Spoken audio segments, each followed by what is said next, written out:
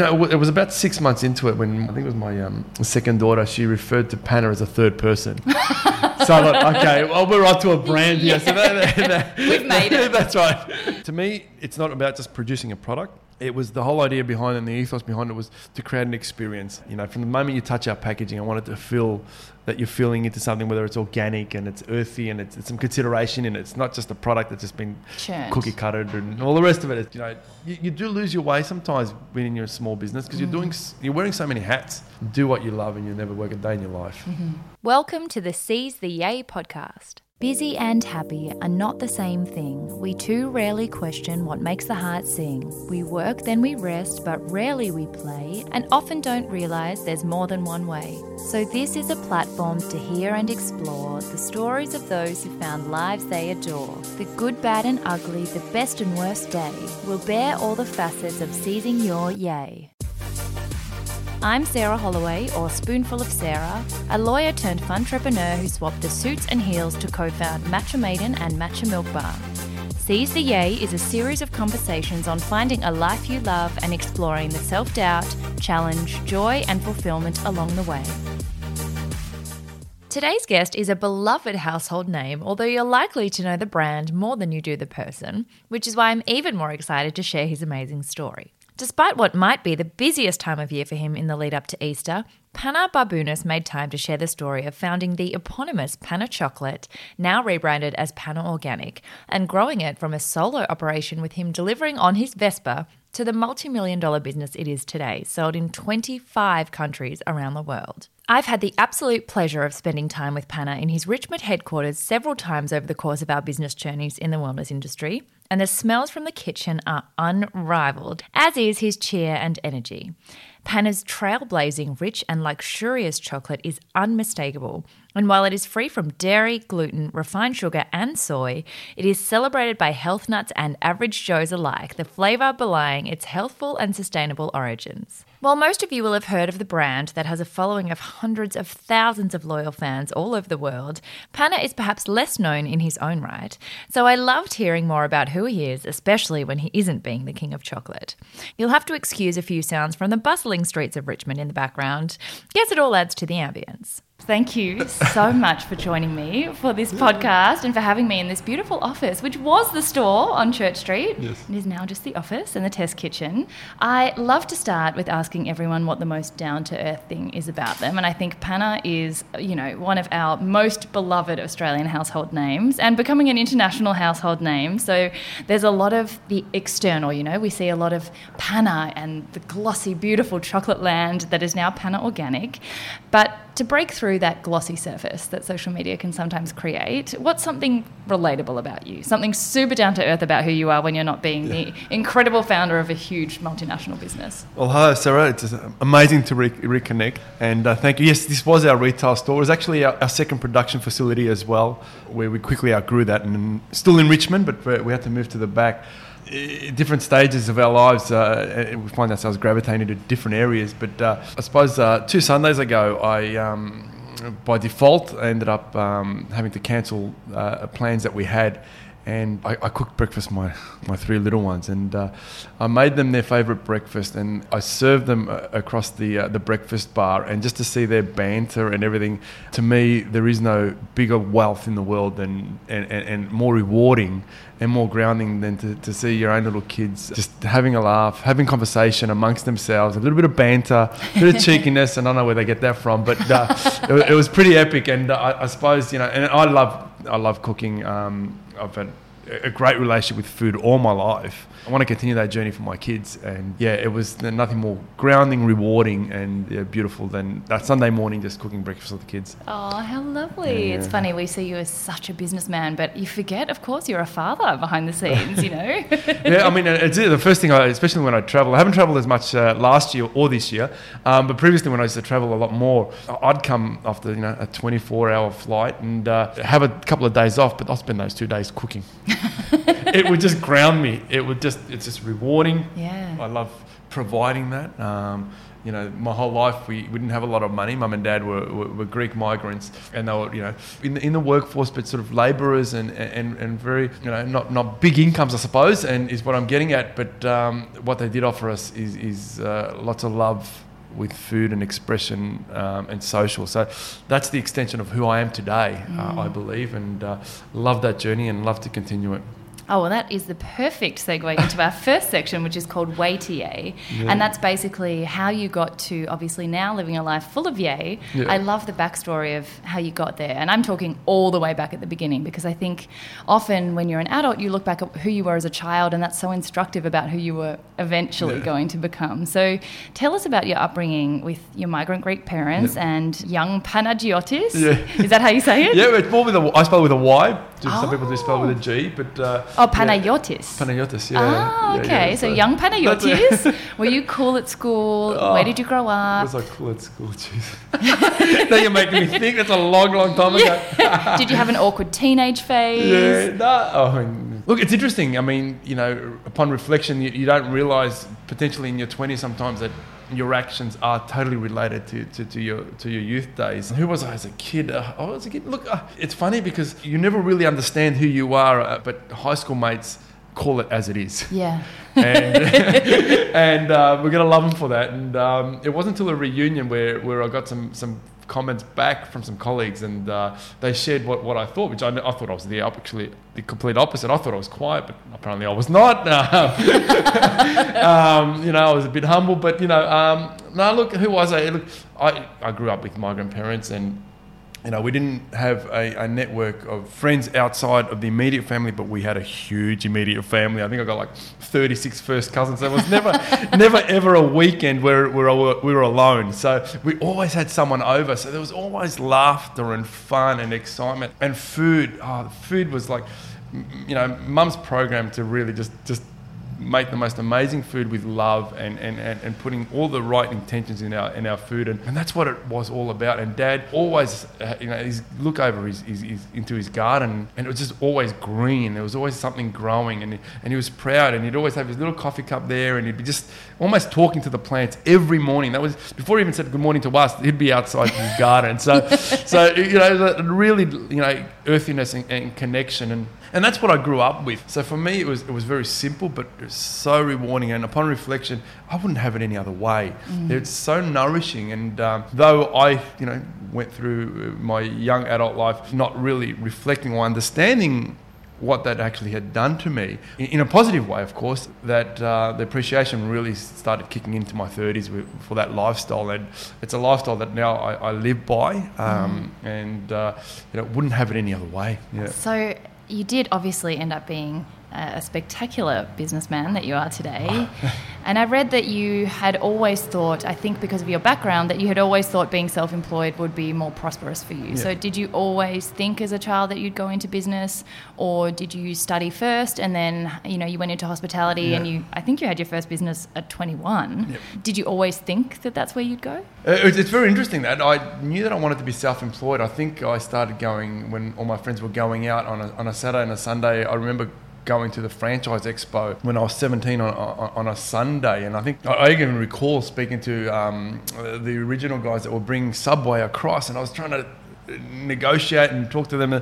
So it stems back a long time ago. That's 25, maybe even longer years ago. So I think I read something that at 18 you went into management with the US manager of Sizzler. Sizzler and Jardines, the Hong Kong-based company Jardines that owned the rights to Pizza Hut and Sizzler, and I went into management with them, and it was fantastic. The systems that they taught me back then are still relevant today to an extent, but always knew that I wanted to go it on my own. So upon some further work, I discovered that I made the decision to work for myself between the age of 5 and 8, which is crazy to think about that. But something must have triggered me. Sorry, excuse the fire engine. Yeah, potentially because we didn't have a lot of money growing up. I must have either come across someone that was self-employed and thinking that they've made more money and that's the path. And growing up my teenagehood, I always knew that I wanted to become self-employed. I looked at many businesses at 16 and 17 years old. I'd pick up the paper and look at cafes and nurseries and all sorts of different businesses and just trying to understand how they would work. And even when I worked for Jardines, I was more interested in the P&Ls and how they looked like, and what makes a business tick over rather than anything else. That is so cool that it starts so young. So you didn't end up studying? You just went straight into business? I just did a hospitality course, vocational studies, which was lots of fun. Bar studies was a great class. Not anymore. Brush up on that every now and then. Yeah, that's right. We are just sipping on some kombucha that tastes remarkably more like alcohol than it does like anything else. Secret recipe, that one.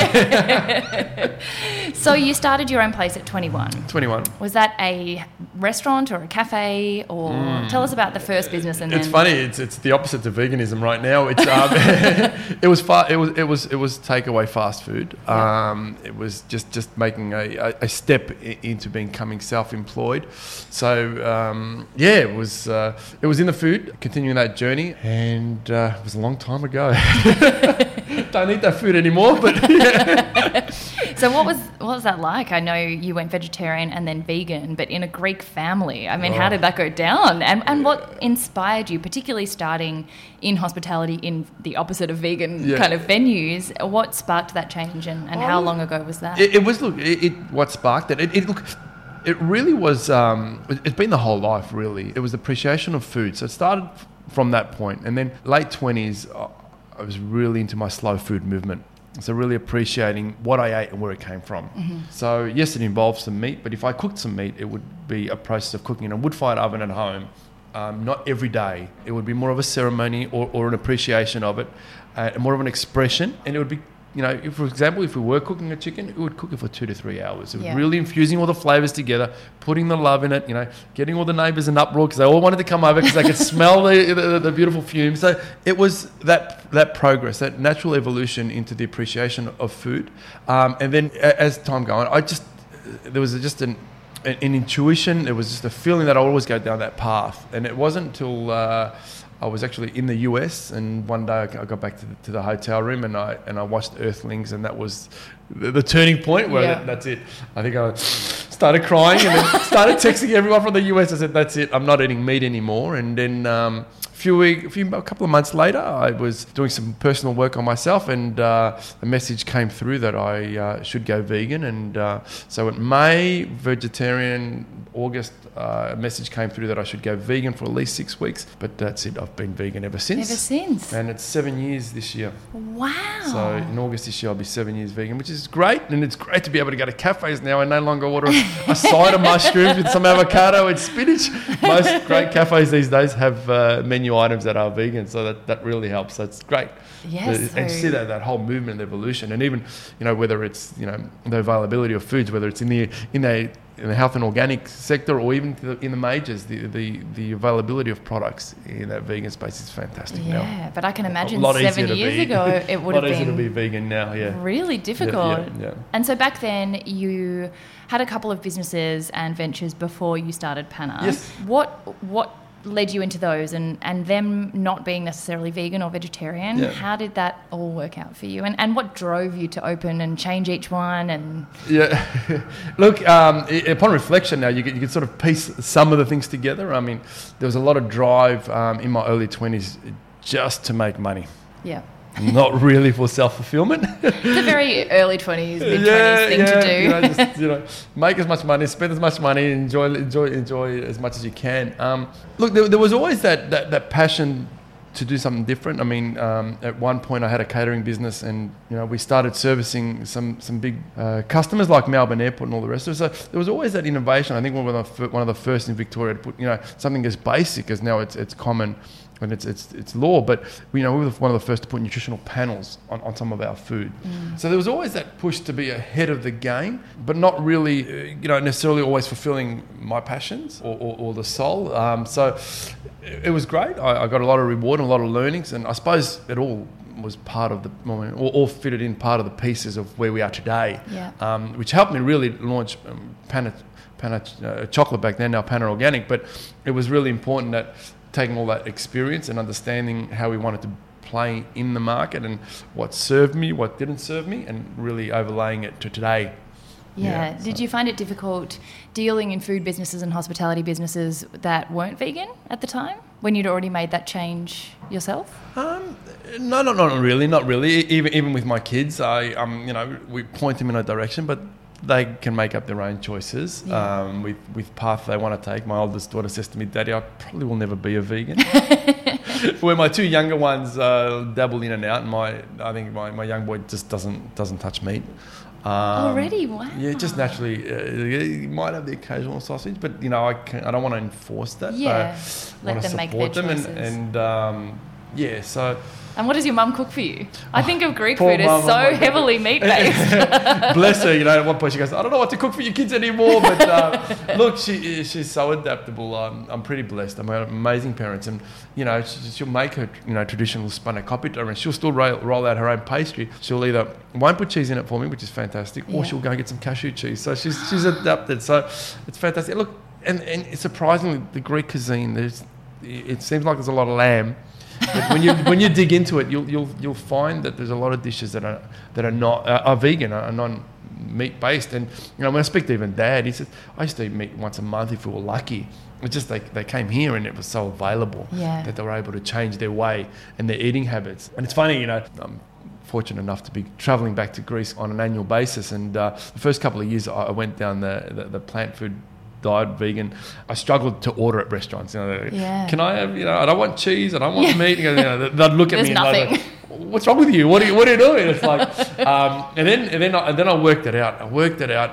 What will get them to understand me? And it's I'm fasting. A very religious country. Tell them that I'm fasting, I'll become their best friend, and I'll just talk the whole menu through with me. So I'm going to become a saint. That's what I've been fasting for 7 years.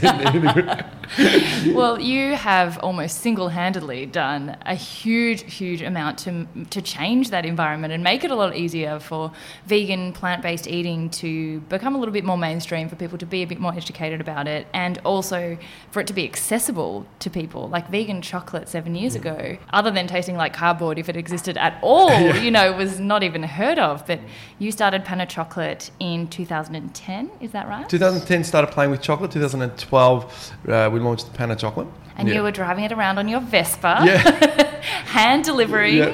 So how did that idea start? I know you've often taken a lot of your inspiration from things like going to the US and travelling. Yeah. You did chocolate training in the UK and in Europe. Yeah. So what moved you to swap from catering and hospitality to a completely new area? Yeah. Look, it's funny. I was talking to someone about this the other day. I love the artisanal trades. I really love the notion of cobblers or blacksmiths, or and it's funny. It was the way that the universe works in mysterious ways. It was. I remember, which I've had the beautiful pleasure of meeting Joanne Collins, the author of Chocolat.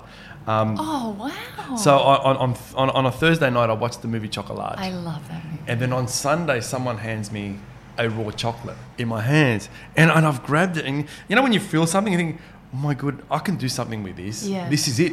Because I'd sort of gone on this sabbatical, this 2 years of regression. I had some interest in cafes and was working with some culinary schools, training in hospitality, but I really wasn't sure what I was going to do. And then I looked at that, and that's what drove me, and that's what took me to the UK. And I went to the UK, spent a couple of hours with someone just picking their brain and sharing some knowledge, and then went across to Belgium and trying to, I can really do this. And that's when I came back and locked myself away and developed the recipe. And it was like, okay, I got to test this, and it was really based on essential oils. I was around down that wellness space.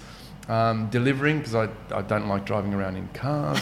So very European of you. Yeah, very European, like the wind going through my hair. Really, and that's right. I came back and I started making the product and delivering it, and got to about 22 customers where I couldn't make, wrap, deliver and manage the accounts before I brought on some distributors and or staff members. But and with some of those, I think 3 or 4 of our original 5 are still with us, which is fantastic. It is so exciting. Cool. It's that's part of the journey, and I'd love to have 100% success rate with that. But things happen. But that's still an alarming rate of retention. It's really exciting. Which is fantastic. So how did you get it going? Like, I know now it's not that it's easy, but I think that with the digital world and social media, it's a lot more accessible to be able to just start a business with an idea and then grow exponentially without a lot of capital. But 8 years ago, it wasn't as necessarily easy to do that. Yeah. And not having any background in chocolate, how did you actually start to market it and get people to know about it? It's an interesting question because you can separate it in two ways, and we see it quite often that a lot of people have a lot of products. Do they necessarily turn them into a brand? And we see a lot of products come and go in the marketplace, and over the 7 or 8 years, I've seen that. And you don't necessarily want to put any intention out there for anybody else, but you can just generally say, okay, that's going to be around for X amount of time. What we were fortunate to do, we were ahead of our time in the space we were playing in veganism, but it wasn't necessarily all the driver. It was just we were dairy free, which is great. It was organic as well. Yeah. It was refined sugar free, gluten free. So we ticked a number of different boxes. But what really drove us was the social media space was one attribute to it. We did a couple of retail stores, which we no longer have now, but that enabled us to capture publicity out of. But really going into a space of health and organic stores and some independent stores, they were big ambassadors of the brand. They really supported us. And forever grateful that they've done that. And we'd love to continue the journey with them. And we are moving into some bigger spaces now, the majors, as the company has evolved, but really just trying to play across all channels and really continue that growth and evolving all the time. It's funny because it's such a big question because where it was 8 years ago to where it is today, it's just different steps and different processes. But amazing journey. Well, I think that's kind of one of the things I love to share on this show is that no matter what your business looks like now and whatever it looked like when it started, there's always going to be so many iterations along the way for different times, for different environments. The world is changing so fast. You can't expect to go into something these days and for it to stay the same and for you to be able to, rest on your laurels. It just doesn't happen that way, which means you're reinventing yourself all the time. And it's always interesting to hear how people do that and where they get their inspiration and in a time without social media, how did you do it? And then now there is social media, you probably don't need to rely as heavily on retail. And the business has changed names now. It started as Panna Chocolate. You've recently changed to Panna Organic, which is obviously opening up for a lot more product development. But now you've gone from, how many people did you have at the beginning? Was it just you? Yeah, definitely just myself. I mean, and now you have 60 full-time We're about 60. employees? We were a little bit higher. We've done a number of, reassessing, reinventing, as you touched on it earlier. For us, it was okay, where are we going and who are we and what do we represent? And, you mentioned something earlier on with becoming a household brand and how do we become that? And we talk about social media, but is that the only avenue to become a household brand, to have a product in everyone's pantry? Is that the only method of marketing? And from our position, we took stake on all that. We reviewed all that, had some great internal heavy workshops and looked at where we were going and made some business decisions. And social media isn't our only platform of advertising. We've got a massive billboard campaign at the moment. We did a TV ad a couple of years ago. There's some mixed results, but again, we just it's always hard to measure. But really just playing that. But also then, where are we as a brand and who do we represent? And we had Panna Chocolate, and I had shares in an ice cream company, and I thought, okay, how can this really work and really make Panna a truly household brand and have a product in everyone's pantry? And that's when we brought Zebra brand into the Panna family, reformulated some of the original recipes and went down the path of servicing the majors to make the product a lot more accessible, and then reviewing it and say, okay, what other gaps are there in the market? What other spaces can we play in? And that's where it really gets exciting and really innovation kicks in, is with what we've got coming. And we've seen, some of the major players out in the marketplace, even with Streets Ice Creams, launching a dairy-free I saw those ice cream, the and Magnums. it's some really great results. And but how can we do it? And being innovative and true to our brand, but in that organic, dairy-free, refined, sugar-free space. Yeah. Which is really exciting because we've got So lots going exciting. on. And with a restructure, something that we didn't have, and now we've got an MPD team, so that's all they work on, just making new products. So that's new product development, guys. By the way, new product development MPD. I'm eating more chocolate and ice cream than ever. So. Well, it's doing well for you. I don't know. So in that scale-up process, you literally went from you delivering on a Vespa to being sold in 25 countries around the world. Yes. Now I think you take over 10 million a year. You're in the majors and have gone through a merger. What did you expect when you started? Did you ever envision or hope that it would get this big, or have you just kind of gone with it as it's happened? It's funny. Global was the intention, but also part-time was the start. So, because I had other business interests, I thought, let's just fill up some time and have some fun. It was about 6 months into it when I think it was my second daughter, she referred to Panna as a third person. So I thought, okay, well, we're on to a brand here. So we've made it. That's right. And that's when I started. It was funny because, when you look at these epiphanies, all these little highlight moments, and that stands out to me because that's when I really said, okay, I better take this serious and I have an opportunity here, and I took that approach from that, though the intention was always there. It was just needed something to consolidate it, and that just small comment it really tipped you over. It did absolutely. And then all sorts of stuff come out personally, believing in myself, and from, I think we're at our third location, but really just backing myself that this is going to become something, and getting the right facility. We're in a great space here in Richmond, Melbourne, inner city.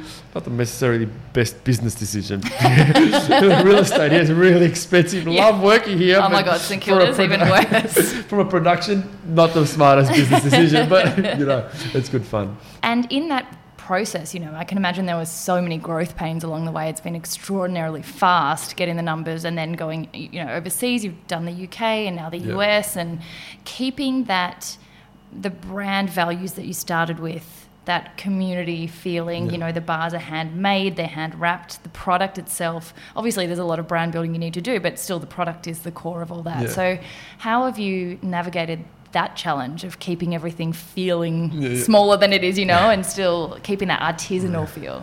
Look, I mean, to me, it's not about just producing a product. It was the whole idea behind it, and the ethos behind it was to create an experience.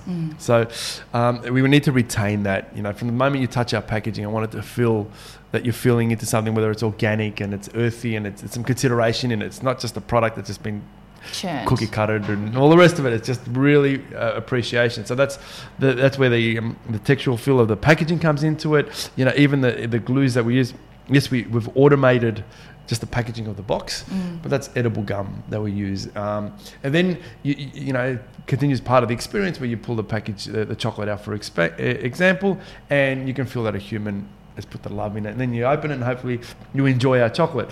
And similar with the ice cream, it's all about that experience. We're trying our hardest to retain it as it is. We've scaled up and taken on more space to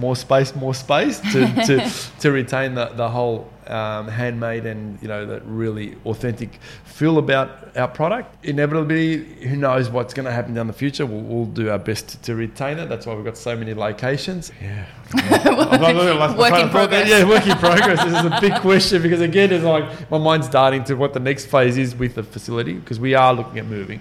And we do need larger space. You can see that the team are quite cramped in what they make, and they make thousands of bars. I do need to clarify that we're not in the US yet. We had a couple of stores that were in the US. But we haven't launched in the US. That's another project in itself.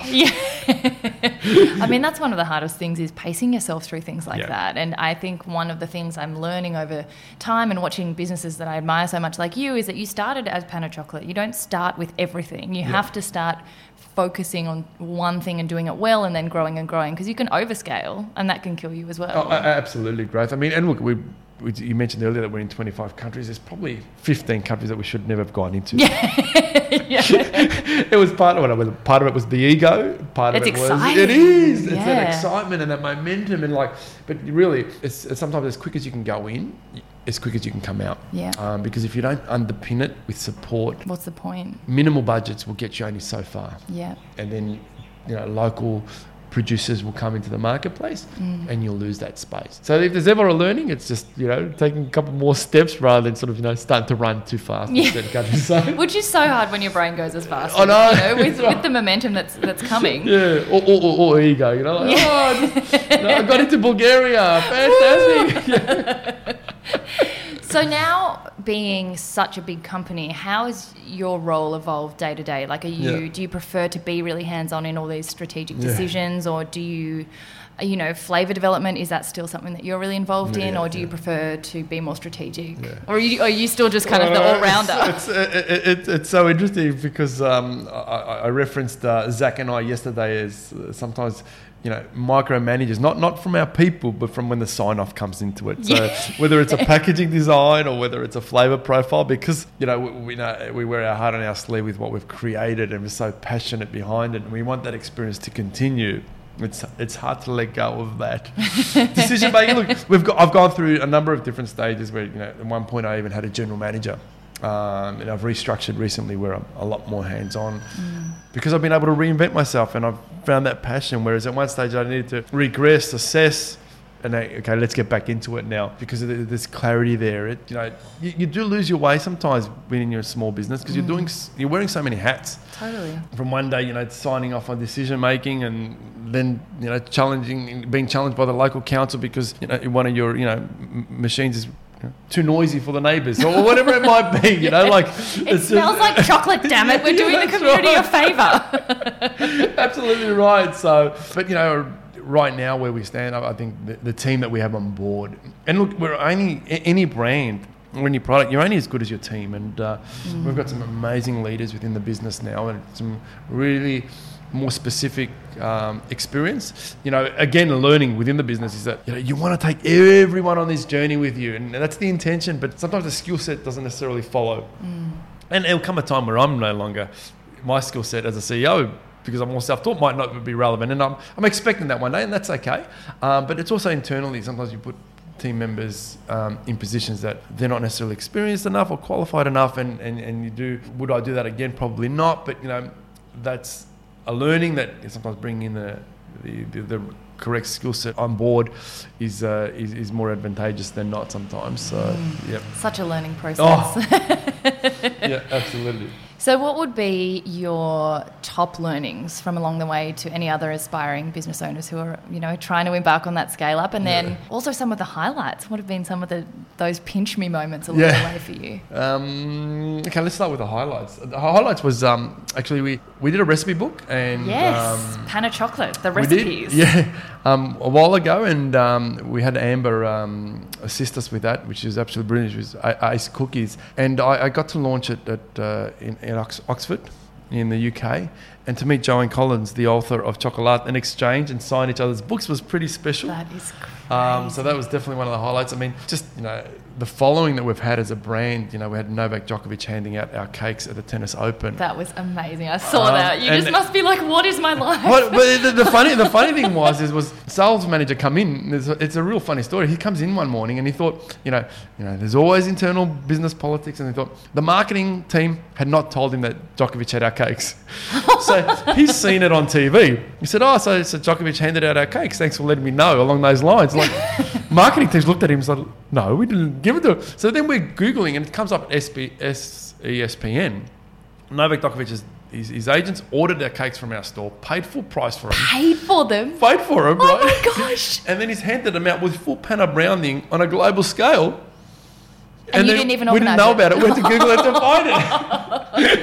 That is absolutely amazing. They're the sort of the highlights. And we've had some massive, I think Zac Efron tried our chocolate in the Middle East and then tracked us down from LA. So we've had some massive followers. I think one of our UK reps was in a store in London. Kate Blanchett was buying Panna Chocolate while she was in there, and he said, I love the chocolate. She's buying 6 or 7 at a time. So really have that sort of following on a global scale. Cool. To think, where we started off, 7, 18 years ago, whatever it was, it's been pretty epic. What was the other question?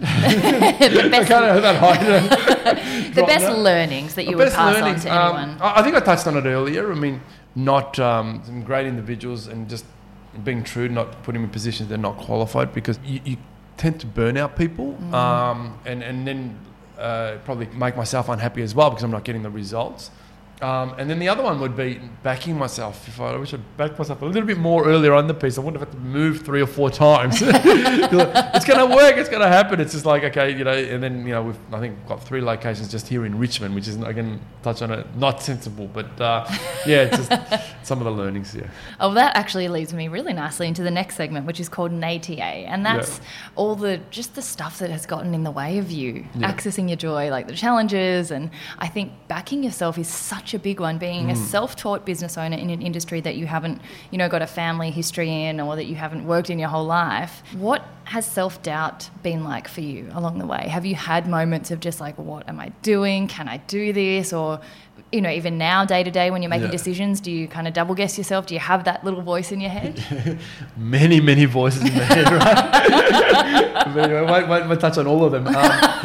Introduce me to them. It was so funny, and I touched earlier on my parents, and absolutely the most amazing parents. But their thought process is very limiting, almost without meaning it, putting that onto myself. Yeah. And so, it's like, we can't be whatever we want mentality in a lot of ways. And it was funny, I worked with a coach, and she was absolutely brilliant. And it was just, when people come in your life for a short period then just disappear. And it's a reason, season, or a lifetime, I think. Absolutely. Is the way you say it. And it was 6 weeks. She goes, I want you to be my first case study, pro bono, every Tuesday morning, 9 a.m. And I was in Port Melbourne in the office in Victoria, and it was just something, there was this big, massive roadblock. And it was believing in myself. And her last session with me, and I was able to identify that I actually didn't believe in myself. And I used to have a mirror behind me on the wall, and I wrote "believe" on that wall, and it was like such an epiphany, just this big turning moment. Within 2 weeks, I was exporting to Singapore, and I had inquiries from Europe, and I never had them before, so it's just amazing. We're like, you change your energy. Absolutely. And massive moment, So. Have you found that coaching is something that really helps with that? Or do you have mentors, or do you just have advisors? How do you deal with the self-doubt? Every part of the journey, you always have mentors and advisors, and, you need that. I believe personally, I've needed it anyway. Maybe not, I can't speak on everyone else's behalf, but even just to hear yourself talk sometimes gives you the right answers, right? Did I really just say that? Okay, I know my answer. I can just correct that. Or the other way, absolutely. And every stage is critical, and depending on what you have, and it's important that it's a balance between personal development and business development. Because sometimes if we really are true to ourselves and understand who we are, that can flow through, and we can be our true selves within business, and then you bring everyone on this beautiful journey with you. So different stages, different people, and retaining those relationships is super important as well, because sometimes you just need that check-in. Totally. Even if they just help you consolidate what you were already kind of onto. It's spot on. It's just a little guidance. Yeah. But I also think, what you were saying about developing yourself personally, that the biggest jumps in my professional life have come after a period of personal development. It's not after business development. It's after the bit where you give yourself a little bit of time to be who you are. 18 days in Peru will do it for you. I'll write that down. No mobiles, no time. That's my next question, is that how do you not burn out? Because your brain is operating at this incredibly overworked pace all the time, with current ideas, future ideas, current to-do list. You've got a family, it's a really fast-paced world, and you have lots of different projects on the ball for different times. So being mindful and looking after your body and not burning out is like a huge challenge. Absolutely. Have you burnt out along the way? How do you manage that? Believe it or not, travelling really assisted, because there'd be times when you could just be on your own. Alone time. Because, and time zones help, because, you're not going to get... no one can get it. Well, now you're in 25 countries. You've wrecked it. Really important I give myself time. And there's some elements that I really connect with and I love. And an open fire is, minimum, once a month I'll put on a little fire somewhere, and I'll just stare at the fire. And swimming, water. Those two elements really nourish me. And I don't think I've ever swam as much as I have this summer just in Victoria alone. And, you know, 5, 6, 7, 8 o'clock at night, I'll just go for a swim if I can. And I think that really helps. And, you know, we've got some beautiful waters here in Victoria. But yeah, fire, so many lessons that you can learn out of fire. Have you ever felt guilty about taking breaks? Like struggled with that kind of founder's guilt of you're driving everything, so if you're not there, you know? I can struggle when I sit on the couch. Yeah, okay. I feel like I have to do something. Yeah. I feel I'm not providing a family. I'm not doing for myself. It's like, absolutely. You know, I always struggle that I'm allowed to. I've got so many things going, but no, I just to this day I still struggle with that. Though sometimes you want to put on a silly comic and a comedy show or something and just be brain dead for an hour, so that guilt is still there, and I should have been doing this. And what about balancing family? Have you found? I almost think when I had a career that was 9 to 5, well, not 9 to 5, it was like 8 till midnight. But even with those hours as a corporate, I almost could switch off more easily because it wasn't my business. Yeah. So when it was a weekend, I had no guilt. I was like, I'm out. But, running such a big business and then going home to be a dad and being exhausted at the end of the day, do you find that a difficult balance? Definitely a difficult balance. And sometimes I can manage it better than others. Yeah. Because emails still ping, at 10 o'clock at night, and the temptation to look at them is there. You learn to switch off, but then you go through stages with depending what's going on where you're so heavily involved in it that you can't necessarily switch off. I think the first 4 years I started Hannah, 4 or 5 years, I always worked on a Saturday. And then when the kids were starting to get a little bit older, I thought, no, I can't do that anymore. So I haven't worked on a Saturday or Sunday unless there's a trade show or something they need, but they're so far in between now. Yeah, stages. To answer that question, sometimes better than others, and it can vary. No blanket rule on that. So that brings me to the last segment, which is Play TA. And this is my favourite part, because this is where you investigate the person that you are that's not identified by your work. And I think we really tie up our identities in our output. It's like, I'm productive, I'm achieving, what am I doing? What am I, am I growing? Am I doing all these new things?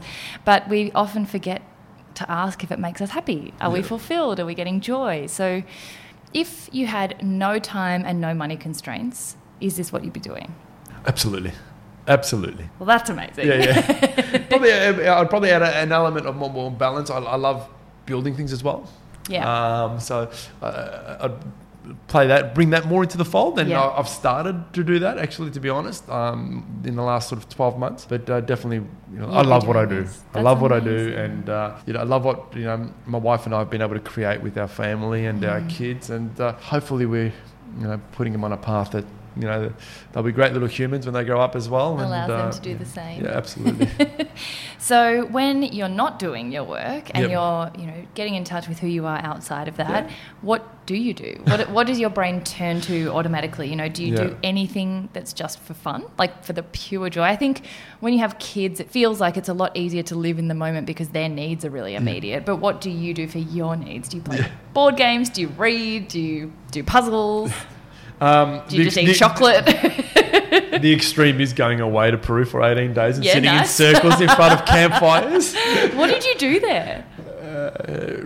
Literally just... Beautiful journey along the Amazon with some local shamans. Wow. And really a lot of reflection. Is that a once yearly kind of thing? I haven't done it for a couple of years, but as frequent as we can, 2 to 3 years. But there's a lot of travel time in between, and it's sort of when you have your own personal holidays with the family, and work, and it's just a balance. I love sitting in circles, in teepees, and the old-fashioned way, and lots of fires and lots of conversation. Really letting go of the ego and really reflecting, sharing. It's great to have the feminine energy there, but it's also great to have a balance with the masculine energy.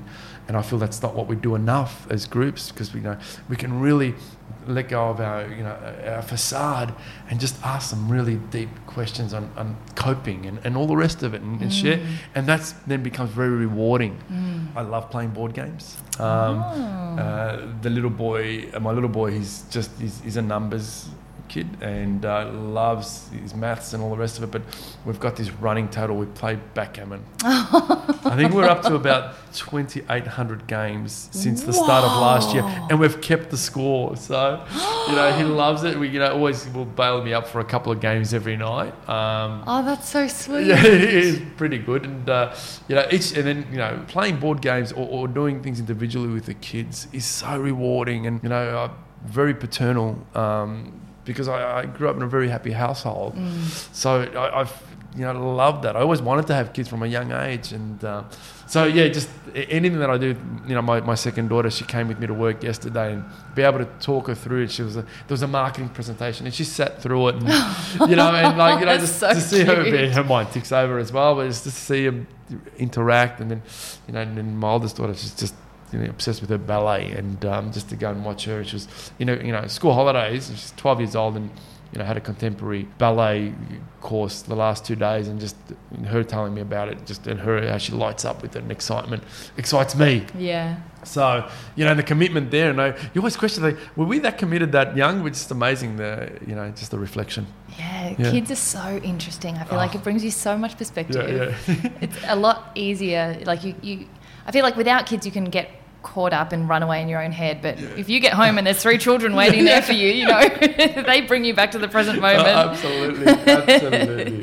Do you watch TV or do you read books? I do actually. I do watch a bit of TV. I try to avoid it, and you go through times where you watch less, and I've got this big Flower of Life very similar to the one that's behind you, on a cloth that I brought back from Peru that I cover the TV sometimes. It's not a distraction. I don't mind, some silly comedies. Yeah, what do you go to? No, I don't know. People might judge me if they haven't already. But well, that's what I love. I love hearing about it, because that's where you find out, the normal bit. It's funny. I like Seinfeld. I love Seinfeld. No. So good. My kids like it as well, which is so wrong in so many ways. No, it's great, because it's like timeless. Yeah, a bit like that. Probably, I don't know if I would cut it today. There's, the hand model and all that, the funny episodes could potentially give a lot of people complexes on how we look. Yeah, true. So I don't know if it would cut it in this day and age. And Modern Family is another one that I don't mind. Both American sitcoms, which is interesting. So, and then, don't mind being inspired by something like Ninja Warrior or something like that. I wish I, but you can. But, just watching a bit of those. Just let your brain rest. Not too much more. Old classics. Funny enough, my kids love watching Full House, which was Really? Yeah, I grew up watching that. Yeah. And, my gosh. And then, with Netflix, they're obsessed with that sometimes. I could get home and that's what they're watching, which is great. They're not watching some of the trash that comes out. A lot of the trash days. that comes out. So they're not too bad. So, yeah. Like to avoid it. I mean, we live across the road from the water, so it's easier to get out, take a ball with us, or just go take the dog and walk along the water. A dog that's confused because he thinks he's human, but yeah. I hear that. My golden retriever's called Paul. I mean, he literally thinks he's a human being. He waits literally for me to get out of bed in the morning, and I don't know how he manages to wiggle his way half under the blankets, and his head's on my pillow. He's the alpha male. I'm the only alpha male in the house. What about sleep? Does that play a big role for you in your performance? Absolutely. To me, I always say, don't bother dieting or looking after yourself food if you don't get enough sleep. It's medicine. We really need it. I feel I need it. And I love to go to bed when the sun comes down, and I love to rise when the sun comes up. Wow. It's really important. So in winter, there's no issue. You'll find me in bed 7:30, 8 o'clock. That's so early. That's amazing. That's how we're built. Yeah. And I really feel that. Yeah. That's how we should be. We've just managed to change our whole dynamic. These fake lights that we have going on at home are not healthy. It's not normal, right? So unless you've got some candles, that's fine. But yeah, and then wake up when the sun comes up. That's so cool. There's no better way. Yeah. So you'd get what, 8, 9? Absolutely. Yeah, 8, 9 hours. Yeah. It's funny. I think people think that when you first start a business, because there are a couple of phases in your life where you do get a little bit less sleep for the sake of the growth, and that you smash your body and you put it on the line. But coming back to it, increasingly interviewing people who are incredibly successful and fit a lot into their day, it's only by resting. It's literally only by taking the time. We can't function. We're not ourselves. Yeah. Wow. What about date night? What do you and your wife do? Do you ever get time without the kids? Yeah, we more now. We're starting to do it because the kids were young and a little bit more. And our second daughter always struggles with, why do you need to go out without us? It's a mix. It's a mix, A month ago, we went down to the Mornington Hot Springs, had the night ourselves, Nice. 9, 10 o'clock underneath the stars because the weather was great in the hot beautiful. springs. Then we went to our home that was near there and just spent the night together. Last Friday night, a group of friends, at a hotel having dinner together. So it balances. Hopefully this year we go overseas. My parents are going to be there, so we'll get to go to it's another Greek island for a couple of nights on our own. Oh. So it's a good balance. It's a good balance. We can obviously always do more on our own. And as the kids now a little bit more independent, it's a bit freeing easier. us up. Yeah. So second last question to finish up. What are 3 interesting things about you that don't normally come up in conversation? The real Panna. The real Panna. Well, I don't know. I think I'm so transparent. Everyone knows everything about me. I don't know. There's not too much more that you don't know about me. I don't know. Yeah. Like, do you speak Greek? Do you I have a definitely middle speak name? Greek. I went to primary school here, Greek school, so... didn't like it at the time, didn't appreciate it at the time. You never do. Yeah, I know. It's so funny, isn't it? So you definitely can speak fluently Greek. It's a good question. Allergies, actually. favourite foods? Do you have Allergies. phobias? It's do you funny, have pet allergies. peeves? Allergies. What the only thing I can remember is I had hay fever as a kid, but as I've grown older and I've balanced my diet. I was going to say it's a vegan diet. Vegan diet or the gluten? Ooh. The wheat. Yeah. So I still breed's a bit of a vice. I was going to say, what I are your haven't had it vices? since Friday. I've done well. I've got 4 or 5 days without it. Yeah, I think that would have been the only allergy, but I've managed to wean that out, and I still get hay fever 2 or 3 times a year, but nowhere near as where I used to as a kid. I don't know. I don't know if I want to reveal any more anyway. I like my vodka. I don't know. Oh, that's a good one. Grey Goose, so that's what I drink. Balance. And it's funny because again, I haven't had I think I drank soft drink. The last time I drank soft drink was when I was 23, 24, so we're going to 20 plus years ago. Wow. And it was funny. It was I met an English guy and I said, "What are you drinking? Scotch with Coke for?" And he goes, "Dilute it with water, and then less water." And it got me off it, and it was fantastic. The best thing I ever did. So, Scotch on the rocks. So I haven't had yes. Just neat. And that's how my vodka does it. Straight out of the bottle. It is. No, not out of the bottle. A couple of ice cubes just to cool it down. But that's I don't mind catching up with a couple of friends from now and then, and having a couple of drinks. Nowhere near as much as I used to. What's your favourite Panna product? Wow. Geez, how do you separate your kids, right? I know. Look, it depends on the time of the day, and I like my chocolate cold, so I like it chilled. Okay. So, mint, I can't believe I actually didn't bring any out. I think we had it at the previous meeting, but mint's definitely one. I like the new stuff that's coming. I'm really overindulging in that at the moment. I've got to be careful, but... you don't need to be careful. It's healthy chocolate. Yeah, it is. But normally, I quite easily will do 2 bars every day. I think at the moment it's a bit more than that. So I'm hoping that the coconut oil and everything other ingredients that are in it are just, reversing the aging process. And last question, since I love quotes so much, what's your favourite motivational quote? Oh, it's funny that. Good question. You go through, again, like anything, you go through phases where you're quoting them all the time. You can have a couple. Very cliche, but do what you love and you'll never work a day in your life. Mm-hmm. Such a good one. It is actually, and so true. Amazing. Thank you. Well, thank you. So So good much. reconnecting. I know, and, it was wonderful. I hope we continue to launch more products and maybe even Little something a collab. surprise. Yeah, absolutely. All right, stay tuned, guys. Oh, he is such an interesting human, and if you haven't tasted his chocolate yet, you absolutely must get your hands on some. It is to die for. I left with a handful of boxes, as Panna always insists that I do in the true Greek way, and I won't pretend that I have any left, even though it was only a couple of days ago. While Panna Organic has already experienced such great success and growth, especially now with ice cream in the arsenal, I can't wait to see the many things they have in the pipeline. Links to follow along will be in the show notes, of course, and please don't forget, as always, to take a screenshot while you're listening, tagging us both to share your thoughts so we know what you think. I hope you're having an amazing week and are seizing your yay.